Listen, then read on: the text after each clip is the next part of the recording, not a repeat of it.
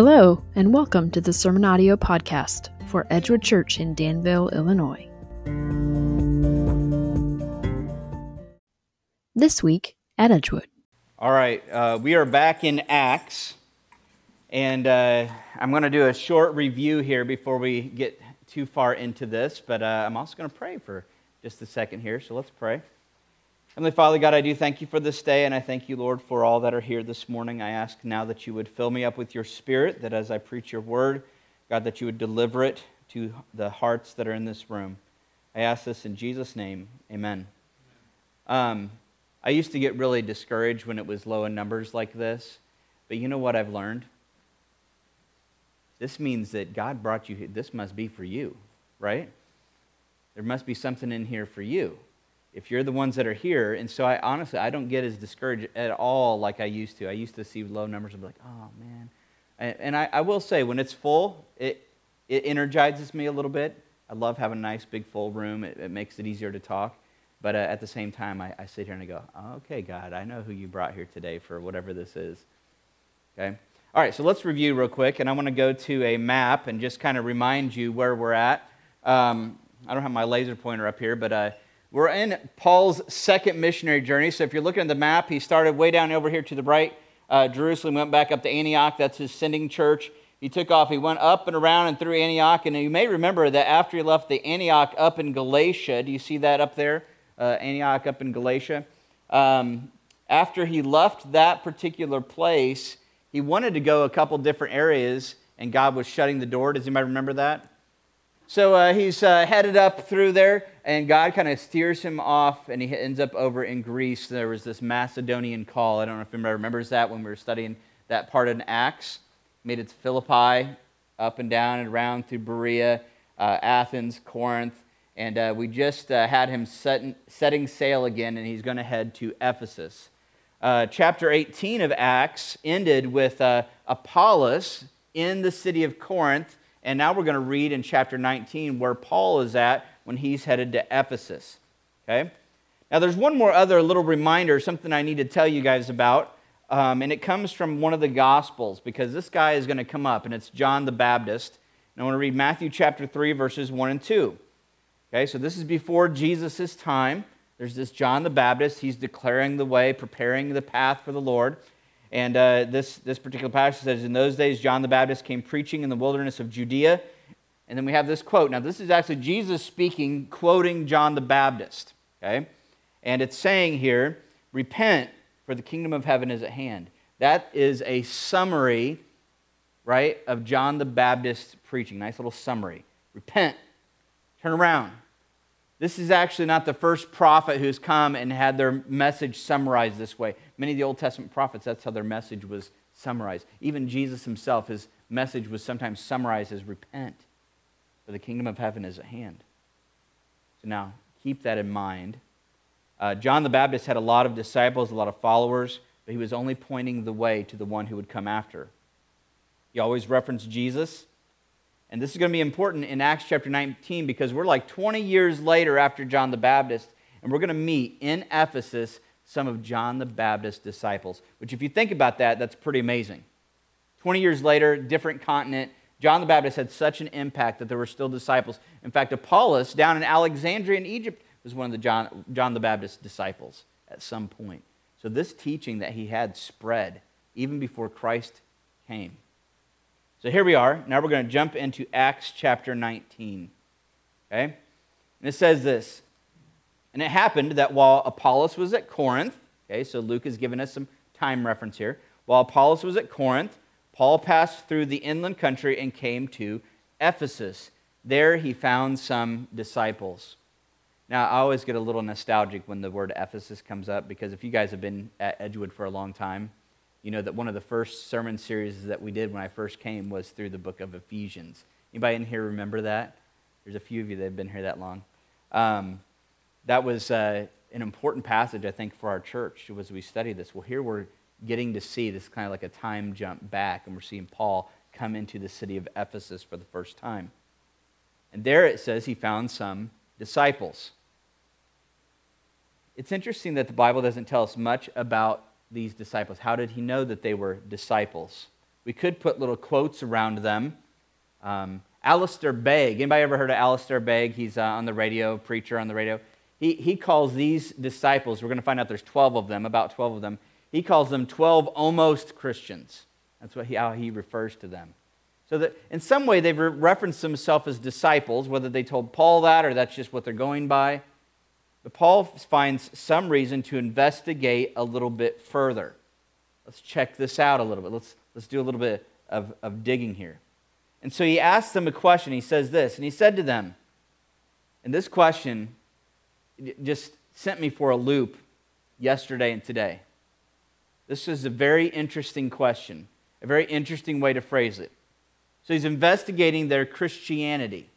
He's examining them. And what does he say? Did you receive the Holy Spirit when you believed?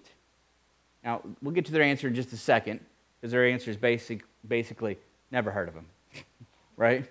Who? Holy who? What? What are you talking about? We'll talk about that in just a second, but let's go back to this question. Did you receive? Now, I might, if I met somebody that said they were a Christian, I might say, oh, have you believed? Or what have you believed? Or I might ask them other doctrinal questions. But Paul's question, that's not what he asks. He has something very different. And it's interesting because this question really digs down to not just their belief, because it addresses their belief. What did they believe? Right? Because it's questioning, have you heard of the Holy Spirit? But he's questioning something experiential in them. And an interesting question to ask. Did you receive the Spirit when you believed?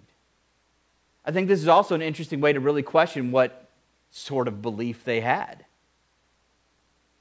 What do you mean when you say believe? And so he asked this question, did you receive the Spirit when you believed? An amazing way, I think, of asking and digging deep to find out what was going on here. Their response, no, never heard of him, right? No, we have not even heard that there is a Holy Spirit. Paul then, he says, oh, well, that's interesting. So he digs a little bit deeper. He says, well, then, into what then were you baptized, okay? And don't get overly technical and go, okay, baptized, what's going on? Okay, so they had declared themselves followers. That was just a way of declaring yourself a follower of something. And so Paul's like, hey, what were you baptized into then? What was your thing? Right? They said it was into John's baptism. And that's amazing as well because, okay, here we are. Like I said, a continent away, 20 years later, and this John the Baptist, who we hear described as, he was out in the wilderness. He was eating locusts and wild honey. This guy was rough. He's wearing rough clothes. This is not, this would be like if redneck Bobby Jim was out preaching the word out in the, country of Georgetown. And then we found out later there's somebody over in Europe, in France, going, yeah, I'm one of that guy's. What? That's what it would be like. And here we have this going on. And so we find out, hey, it was John's baptism. Now we know the summary of John's teaching. Repent, for the kingdom of heaven is at hand. Now this is not to mean that John never talked about the Holy Spirit. In fact, I want to quote another passage. Matthew 3:11 says this. This is John the Baptist talking, and he says, I baptize you with water for repentance, but he who is coming after me is mightier than I, whose sandals I am not worthy to carry. He will baptize you with the Holy Spirit and fire. So somewhere in the transition from over here in Galilee, making it all the way up here to modern-day Turkey, that element got lost because these followers didn't know there was a Holy Spirit. But clearly John the Baptist taught that there is a person who's coming, this one after him that's coming. There's somebody coming. And his baptism isn't just going to be this physical, outward thing. It's going to be with the Spirit of God. That's coming. Well, these guys hadn't caught that particular part. So Paul decides to fill in a missing gap. As Paul said, John baptized with the baptism of repentance. They would have known this part. Telling the people to believe in the one who was to come after him. There's one coming after. I think that probably they knew this part. Because then Paul takes this one little step further, and he says this. The one who was to come after him, now we know who it is, basically. It is Jesus. So he's filling in these little gaps. Very similar to what Priscilla and Aquila did with Apollos in Corinth, filling in some gaps some lack, but these guys are lacking quite a bit more, and Paul fills it in right here with this key. It's Jesus. It's Jesus. The fullness of the picture comes in for these guys. I think probably there was some other additional teaching that was going on, but this is the core of what he brought to these 12 disciples. On hearing this, and I think wrapped up in this hearing, there's a different sort of belief that happens. There's a genuine belief that happens right at this moment. It doesn't say that. I don't know. Something happened here. All they do is they hear this, and they're like, what happens? They want to get baptized again. They were baptized in the name of the Lord Jesus, and when Paul had laid his hands on them, the Holy Spirit came on them, and they began speaking in tongues and prophesying. And then it says there's a little footnote. There was about 12 men in all. I know that in our heads we start thinking, well, what's the significance of that? 12 disciples, huh? There's no significance. Just interesting little side note. But they get rebaptized. Paul lays his hands on them. They receive the Spirit. Tony Merida, one of my favorite commentaries on Acts, in talking about this passage, says this. He says, often religious people, like these disciples, are unconverted people. One need only look at popular cults. And so he gives an example. Popular cults like Mormonism, Jehovah's Witnesses, Christian Science, to find examples of what I mean. Religious people, if you have met some people that follow these different beliefs, they seem very religious people. He goes on to say this, those who often attend Christian religious events but can't articulate the basic truths of the gospel and who give no signs of regeneration also serve as examples. This is why we must explain the true gospel to even religious types. They too are in need of salvation. Now, this got me thinking. You guys have heard my story from time to time. I've shared with you little tidbits of it. I grew up in church. I heard the preaching of the word. But it wasn't until I was much older, I think it was about 21 years old, 1992, I was reading the scripture and I realized, man, I'm not saved. If you would have asked me just even months before that, are you saved? Are you a believer? Are you a disciple? I would have been like, absolutely. Let me share another story with you. Anybody in here ever heard of John Wesley? Maybe the name. Right, founder of Methodism, right? I mean, that's where we get his name, John and Charles Wesley. We have some hymns that were written by those two brothers. John Wesley was the son of a minister, son of a godly mother, Susanna Wesley. And if you know anything about the history of the Wesleys, you know there's a lot of writings of Susanna Wesley. I mean, she was a godly mom. John Wesley attended Oxford University. He became a double professor of Greek and logic at Lincoln College. He served as an assistant with his dad as an assistant pastor to the church that he was part of. He was ordained by the church, so he was an ordained minister. He was a member of, and this sounds silly to us, but he was a member of what this little group, they called themselves the Holy Club. Sounds kind of pompous to me, but that wasn't the purpose. But their goal was they were dedicated to wholeheartedly pursuing godliness. He became a missionary, and this is back in the 1700s, and he became a missionary from England to Georgia, actually, to minister to the Native American Indians in Georgia. After failing in that work, it didn't succeed. He was going to return to England, and he wrote at one point, he says, I went to America to convert Indians, but oh, who shall convert me? That's interesting, isn't it? And think of all the things that he had done and all the places he'd been, all those things that would have on the outside, man, you would have been like, surely, Christian, genuinely Christian.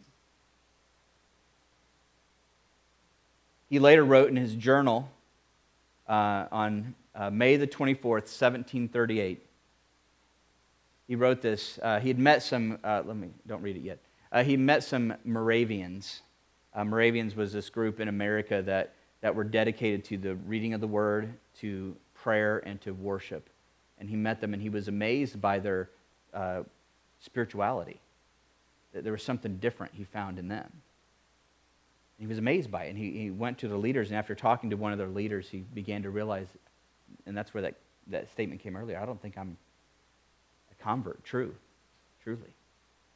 He writes in his journal, May the 24th, 1738, he says, "In the evening I went very unwillingly to a society in Aldersgate Street where one was reading Luther's preface to the Epistle to the Romans." So there's this group, and he's kind of unwilling. I mean, think about it, failed missionary at this point. Convinced maybe I'm not even a Christian. He goes to this little group of Moravians, and their service, they're reading Martin Luther's, the preface to a commentary. And he's sitting there listening to this preface to this commentary. And he says, about a quarter before 9, while he was describing the change which God works in the heart through faith in Christ, something inside, he's listening to this commentary on Paul's epistle to the Romans. And man, what it really looks like and what this conversion thing looks like. He says, I felt my heart strangely warmed. I felt I did trust in Christ alone, for salvation, and an assurance was given me that he had taken away my sins, even mine, and saved me from the law of sin and death. Something different. And we know from the rest of the story, as Paul Harvey would say. Some of you know, like, who's Paul Harvey? He told the rest of the story. But we would know that John Wesley was a changed man after that. Not just something on the outside, but there was something deeper. Something on the inside. I want to give you a few other passages of Scripture that go along with this. I'll start with one of the ones that I use quite often.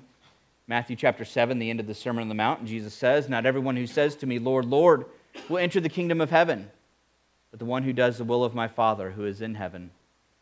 On that day, many will say to me, 'Lord, Lord.'" You know what that day is that he's talking about? There's a day where all of us are going to stand before God. On that day, many will say to me, this is Jesus speaking, "Lord, Lord, did we not prophesy in your name and cast out demons in your name and do many mighty works in your name?" And then will I declare to them, scariest verse in the Bible if you ask me. I will declare to them, these people, whoever these people are, Jesus is not just saying this could happen. He's saying this is going to happen. There is a day that this is going to happen. And there's going to be many, he said. And Jesus is going to look at this group of people who I think are shocked at what's happening. And he is going to say to them, he says, "I never knew you. Depart from me, you workers of lawlessness." I'll share with you another one. This next one is the one that cut to my heart. James 2:14. I had said 100,000 times, I went to a Christian school. I'd been asked the question so many times, "Do you believe in Jesus?" "Absolutely, I do." "Do you believe in Jesus?" "Absolutely, I do." I had a math teacher one time that said, "I don't think you do," but I didn't want to listen to him. But I had people again and again. And then I read this, and I'm not a big promoter of the flipping the Bible and point. That's almost what I did. I was like, man, I'm just going to read the Bible for real. I'm just going to read it. And I, by God's grace, turned to James chapter 2. And the verse that stuck out, that popped off the page and smacked me in the face, James 2:14. "What good is it, my brothers, if someone says he has faith but does not have works? Can that faith save him?" And I went, I'm sure some pastor at some point had quoted this. Never heard it. Kind of like those disciples. Never heard of him. Never heard it. What? Can that faith... wait, there's a faith that didn't save? What? I thought faith saved. I don't understand. That faith, the faith that just simply says it, that faith save him? James goes on in chapter 2, verse 19, and says this, you believe that God is one, you do well. Even the demons believe and shudder. I was a foundling Bible scholar when I was reading these words, and so I broke out my giant Strong's Concordance. We didn't have the ability to look up the Greek words on the internet, and I broke out my Strong's Concordance and found this word. What's the Greek word that says believe here? Stuos, okay? John 3:16, that's the other one I know. Whoever believes, surely it's a different word. It must be different. Demons believe in, sure there's a different word. Nope, same word. I was cut to the heart. And I realized something was missing in this faith that I said that I had. Another passage that has been used by many comes from 1 John. 1 John gives some nice tests of examination to see if you're a true believer. There's some tests in there that are doctrinal. Are you believing in Jesus? There's tests in there that are ethical. Are you doing what Jesus says? There's some tests in there that are experiential. Is the Spirit of God working in you? And that's where we're headed with this. Let me share just a couple of them. 1 John chapter 2. Just as plain as day. You can't get more plain than this. Whoever says, I know him, God, but does not keep his commandments is say it out loud. Oof. Now wait a minute, what would have to be, in this context, what would have to be the lie? What's the only quote you see? I know him. The person says, I know him. I used to say, you could go to an insane asylum, and I don't know if they call them that anymore, but you could go to an insane asylum and you could find somebody that might go, I am a duck. Probably could find somebody that, if they say it, does it make it true? No. What if they said, in our day and age, what if they said, I identify as a duck? Make him a duck? No. Man says, I know him, but does not do what he commands is a liar, and the truth is not in him. But whoever keeps his word, in him truly the love of God is perfected. By this we may know that we are in him. I'm going to skip down to 1 John 3:24. Kind of finishes this thought, and it says this: whoever keeps his commandments abides in God, and God in him. By this we know that he abides in us, by the Spirit whom he's given us. And there's a connection that's made. This keeping of the commandments isn't just about this outward thing. There's a keeping of the commandments that is done by the power of the Spirit. I needed to have a good example to illustrate this. So I went to Royal Donut.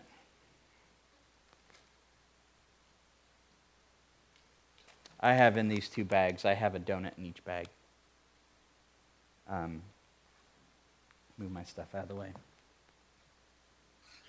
One of them is a genuine certified jelly donut with raspberry filling, my favorite, from Royal Donut.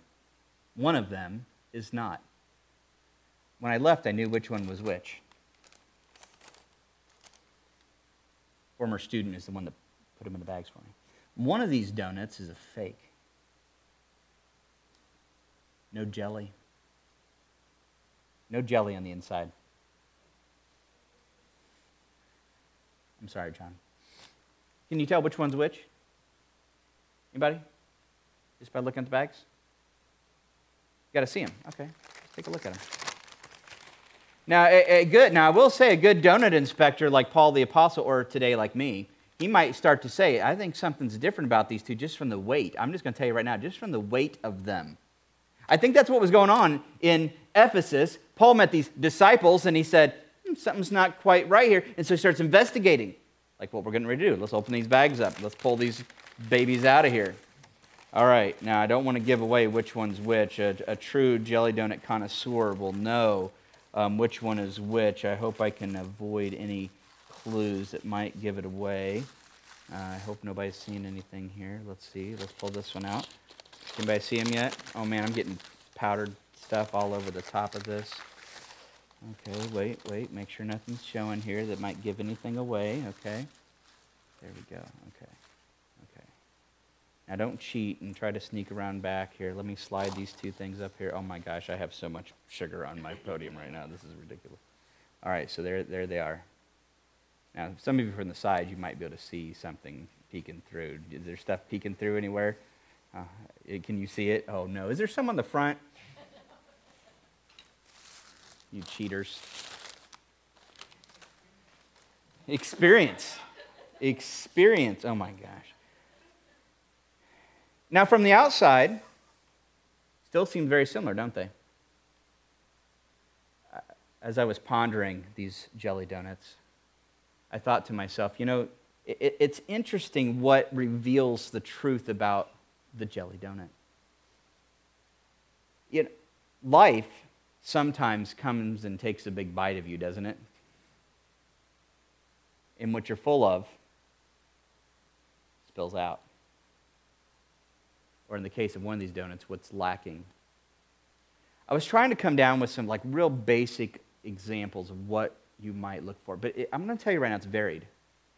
Some people, when life gets hard, that's when they come. Church, the Word of God, prayer. When life gets hard. But then when life gets back smooth, what happens? Go away. I'm going to tell you right now, I do not believe that is genuine Spirit of God regeneration.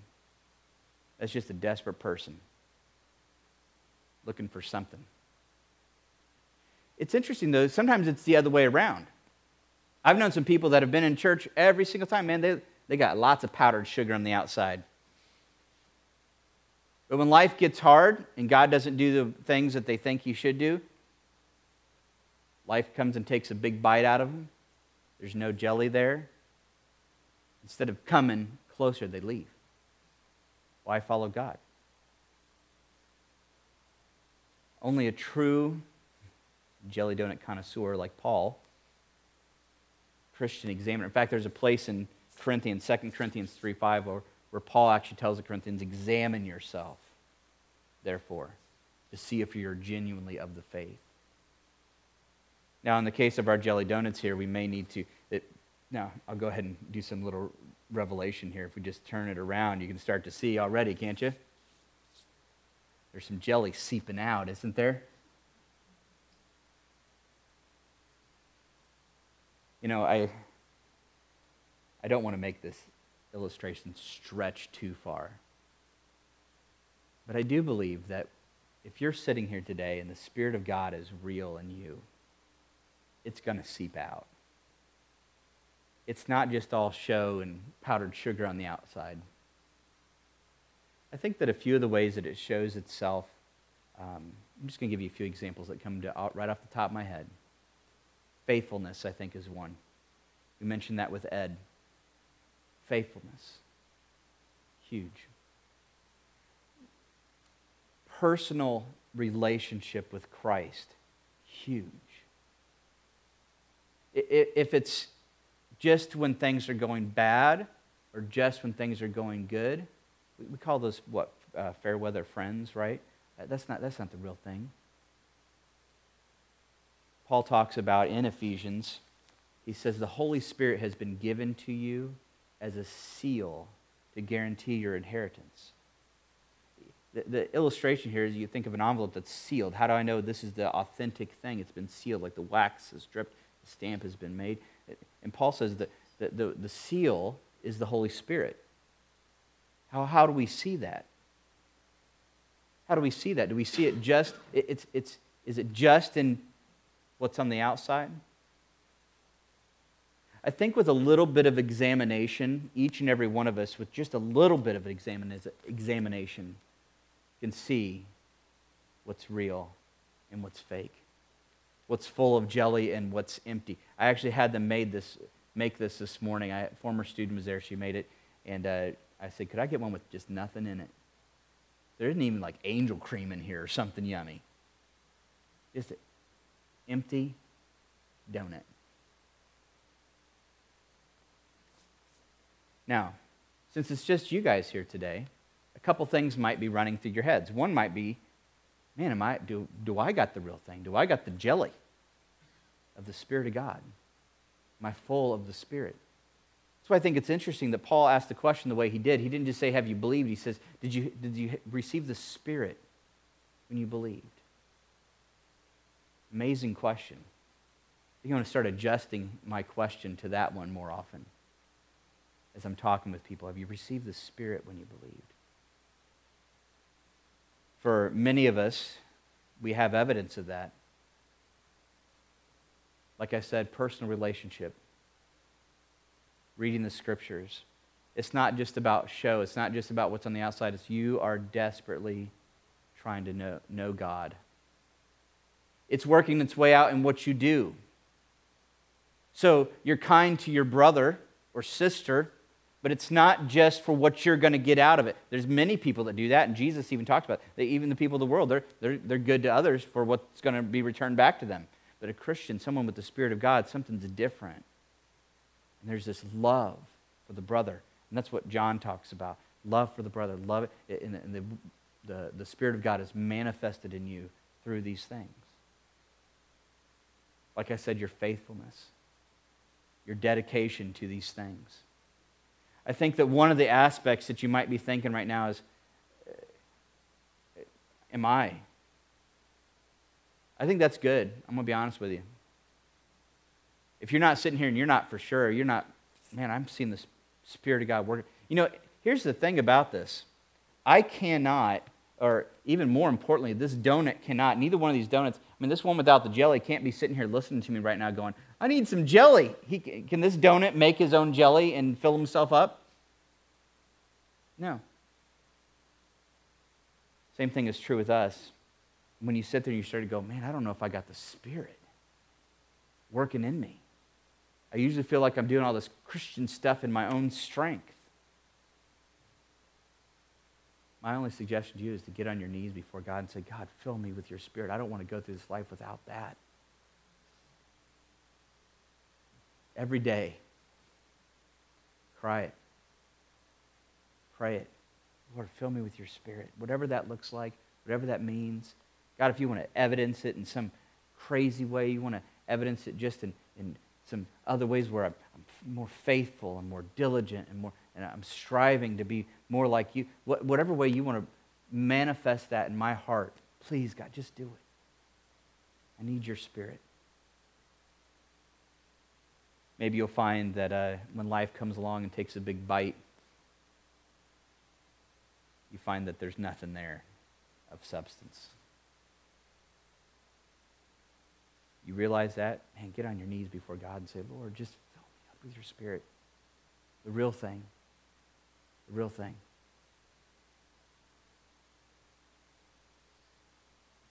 I think we should also take this with us. We have a lot of people at this church that struggle with these areas. And I know there's many of us that have said, and I've heard it, and I've said it. Why can't these people just be more faithful? You know, why can't they just do that? Why can't, I'll tell you right now, this donut cannot make itself a jelly donut by willpower. What does this church and every church in this country need? I mean, we were just talking about this earlier. I was talking with Charity about it. Bible studies that she has. There's so many now where she'll have it and people don't come prepared. They don't do their homework in advance and read the Scriptures and come prepared. It's so lacking. I see it all across the board. There's so many that are unwilling to dedicate themselves for the cause of Christ. It's just empty. And I'm telling you right now, that doesn't change by me getting up here going, you need to be better at doing this. Read your Bible more. Come on, brother. Is that how it happens? No. It's a miraculous thing, the Spirit. Jesus came and made it possible. I encourage you because I'm praying it for you. I'm praying it for myself. I spent this, 30 minutes this morning just sitting there, God, if I'm lacking in regard, would you fill me with your Spirit even more so than what I mean, I don't want to be like one of these guys and go, I never heard of him. Well, fill me with your Spirit, whatever that looks like. You want me to speak in tongues, God, I'll do it. You want me to do something crazy, I'll do it. Or if you just want to make me steadfast, solid Christian that is dedicated even in the recesses of everybody's attention, when nobody knows what I'm doing and where I'm at. God, if you just want to just work in me faithfulness and dedication to following what you want, do it that way. Do it in all the ways. So I encourage you as well. When you leave this building today, you're walking out to your car, and you wake up tomorrow morning, the next morning, right before you go to bed, later on Thursday, whatever it is that you're doing this week, every time it crosses your mind, say, Lord, just fill me with your Spirit, whatever that looks like. I don't want to try to do this Christian life in my own strength because I will fail. But God, would you fill me with your Spirit so I can look back on what I've done and how I've lived and say, that is supernatural. That's the Spirit. That is not me. Let's pray. Heavenly Father, God, as I close our time, I ask now that you would be with each and every one of us. Lord, I pray for those in this room that might be, even at this moment, thinking, I don't know if I got the real thing. God, I pray that even now in this moment, they would just cry out to you and say, Lord, fill me with your Spirit. Fill me with your Spirit, God. Whatever that looks like, fill me up. God, there are some of us that maybe we've spent some time quenching the Spirit's work in our life. I pray that now we'd say, God, we're going to stop doing that. Lord, fill me up with your Spirit. Lord, we're like beggars looking for bread, but we know you are the one that hands it out freely. So, Father, I just ask that you would work this miracle of Spirit giving in this church this morning. Pray that each person in here would walk out of here filled with your Spirit, empowered by your Spirit, so that we can look at them and go, man, that's the real thing. They can look at themselves and go, man, that's the real thing. Pray that you'd help us as we go out into the world and we encounter others. Lord, many of us may encounter some 12 almost Christians, like these disciples of John the Baptist. We had some basic idea and were repentant, maybe.